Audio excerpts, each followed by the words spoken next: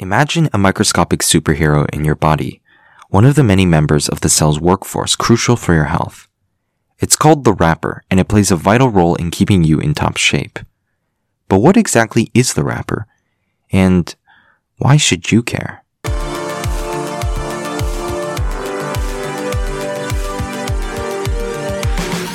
Today we'll dive into the world of cells and discover how the WrappER impacts your well-being. You're listening to Mitomania, a podcast brought to you by Andrew Chow, Olivia Hillier, Olivia Summers, and Anna Wang through the Translational and Molecular Medicine program here at the University of Ottawa. Our body is made up of cells, the basic building blocks of life. Each cell has their own set of specialized workers called organelles. One such worker is the mitochondria, often referred to as the cell's powerhouse for its role in supplying energy needed for daily activities. We'll be focusing specifically on the cells in our liver. These cells are like the nutrient command centers, orchestrating the balance of fats in our bodies. So why should we care about these liver cells and their organelles like mitochondria? Enter the WrappER, our hero in this cellular opera. The WrappER, short for wrapping endoplasmic reticulum, is like a protective cloak around the mitochondria in these liver cells. This cloak is like a shield that safeguards your metabolic health. WrappER isn't just a passive observer, it actively influences your health. It's involved in creating something called bad cholesterol, or VLDLs, crucial for managing your body's fat distribution. Stick around as we unravel the mysteries of WrappER and how it impacts your well-being.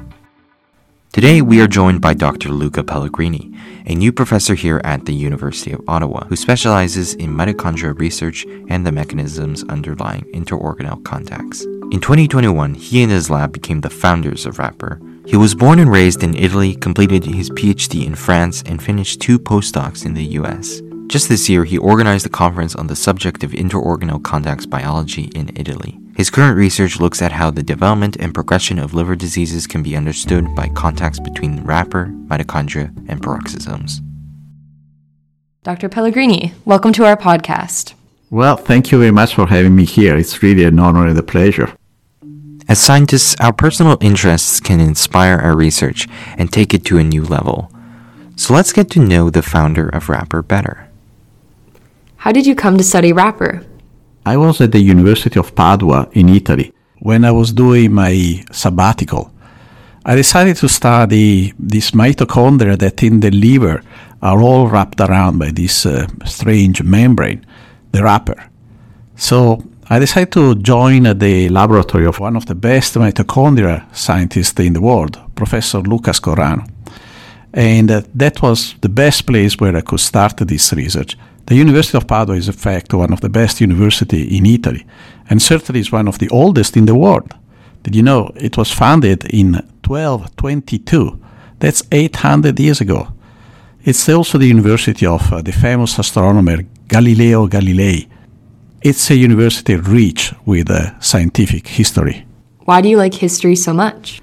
Well, I come from a family of people that are really students of history, such as my brother. He's a university professor of history. And my mom, she was an amazing expert in history of art. So I think I took it from them. And I grew up with them, and I always start to put that, history in everything I do, or how I think. In my work, for instance, I look at evolution. And evolution is really about, studying the history of life, right? So I use evolutionary biologists to really understand more about what I'm studying. In short, Dr. Pellegrini's love for history comes down to working internationally in cutting-edge labs, loving history, and wanting to incorporate it in his own work. So let's learn about the history of his research, the WrappER, and its contacts with mitochondria. When did researchers start to consider how contacts between organelles may be important? The first discovery of interorganellar contacts was done in 1956 by 2 French researchers. It was only in 1990s that, however, the real understanding of the critical functions that these contacts between organelles have for cell biology started to emerge. It started actually with the work of a Canadian scientist, Jean Vance, from the University of Alberta in Edmonton. It was her that she really started the whole field of interorganellar contacts biology by discovering that the contacts between mitochondria and DR are the spot where the cell makes some essential component of the lipid membrane. They're called phospholipids. And later on, it was also discovered that these same sites are also the places where the calcium can flush inside the mitochondria, which is an extremely important biological process. So it started in 1956. It really got understood in the 1990s. In the year 2000, we started to really put together mechanism and expand really on our understanding, and the field exploded. Today is a major field of cell biology. What kinds of diseases are related to defects in interorganelle contacts? As we discover more interorganellar contacts, we're also discovering that loss of proper communication between these organelles is causing all sorts of diseases. To name a few, neurodegenerative diseases and cancer, but my study focuses on liver lipid diseases. That is what is happening when the liver cannot handle the fats or the lipids that we ingest through our diet. And in that case, this is causing an accumulation of lipids in the liver that causes inflammation and eventually degenerating into liver cancer. Clearly then, contacts between organelles aren't just important at the cell level, but influence our entire body and can lead to diseases like Alzheimer's, liver disease, and cancer. Let's go back to the basics then, and learn how the WrappER actually works. How would you explain the most important findings of your paper to a general audience? To understand the importance of the discovery, you always need to start to understand what is the baseline from which you start from. And for mitochondria, that was the notion that mitochondria continuously move around inside the cell. They also continuously fuse and divide. Well, I changed that paradigm by showing that in the liver cell, this is not the case. One could say mitochondria are not alone in the universe of the cell. So they are actually stacked and wrapped. And the fact that they are wrapped is particularly significant also because it means that they are shielded, and we don't know what they will be shielded from. Because if they are covered, it means that stuff that needs to get out of mitochondria cannot get out if it's covered up by the WrappER. And likewise, if stuff needs to get inside the mitochondria, well, if the WrappER is there in the middle, that won't happen, right? So it is a major discovery because it changes the paradigm that mitochondria work in a different way, at least in the liver cell. But we have evidence that this WrappER mitochondria also exist in other cell types, including the brain cells. Not in every brain cell, but in a large number of them, yes. So clearly, it is the beginning of discovering and changing paradigm. How would you describe the WrappER structure? Have you ever had a burrito? Of course. Well, then it's just like a burrito. When you buy it, it comes wrapped by a sort of an aluminum foil, correct? Yes. Well, okay, so the burrito is the mitochondria, and the wrapping material, that's the WrappER. So in the liver, the mitochondria comes half wrapped, like exactly burrito when you get it and start eating it. Are all mitochondria wrapped by the WrappER? That's a good question that it took us a long time for my students and I to answer. We had to reconstruct in 3 dimensions 121 mitochondria to find one mitochondria that was not wrapped up. And in the lab, we nickname it the naked guy. Is it in other cell types? Actually, yes. Again, my students looked into other cell types, namely the enterocyte and some brain cells, and we found mitochondria wrapped up by WrappER there as well. So, the WrappER is especially important for cells that have to take care of a lot of fat, like liver and intestinal cells. That's why most of the mitochondria are wearing these protective wrappers, and there's very few naked guys. What Dr. Pellegrini will describe now is what the interaction between WrappER and the mitochondria is like. Does the WrappER wrap only mitochondria? No, it does wrap also another organelle called peroxisome. Peroxisomes are smaller than mitochondria, but in fact, the WrappER wraps around mitochondria and peroxisome and brings them in close proximity to each other, We call this one a PUM complex for peroxisome wrapper mitochondria complex. And we are currently studying the function of this three-organellar complex, which is the first that we've been ever discovered in any higher eukaryotes. Are the contacts between WrappER and mitochondria static or dynamic? They are dynamics. After a meal, there are much more WrappER around mitochondria than when you are fasting.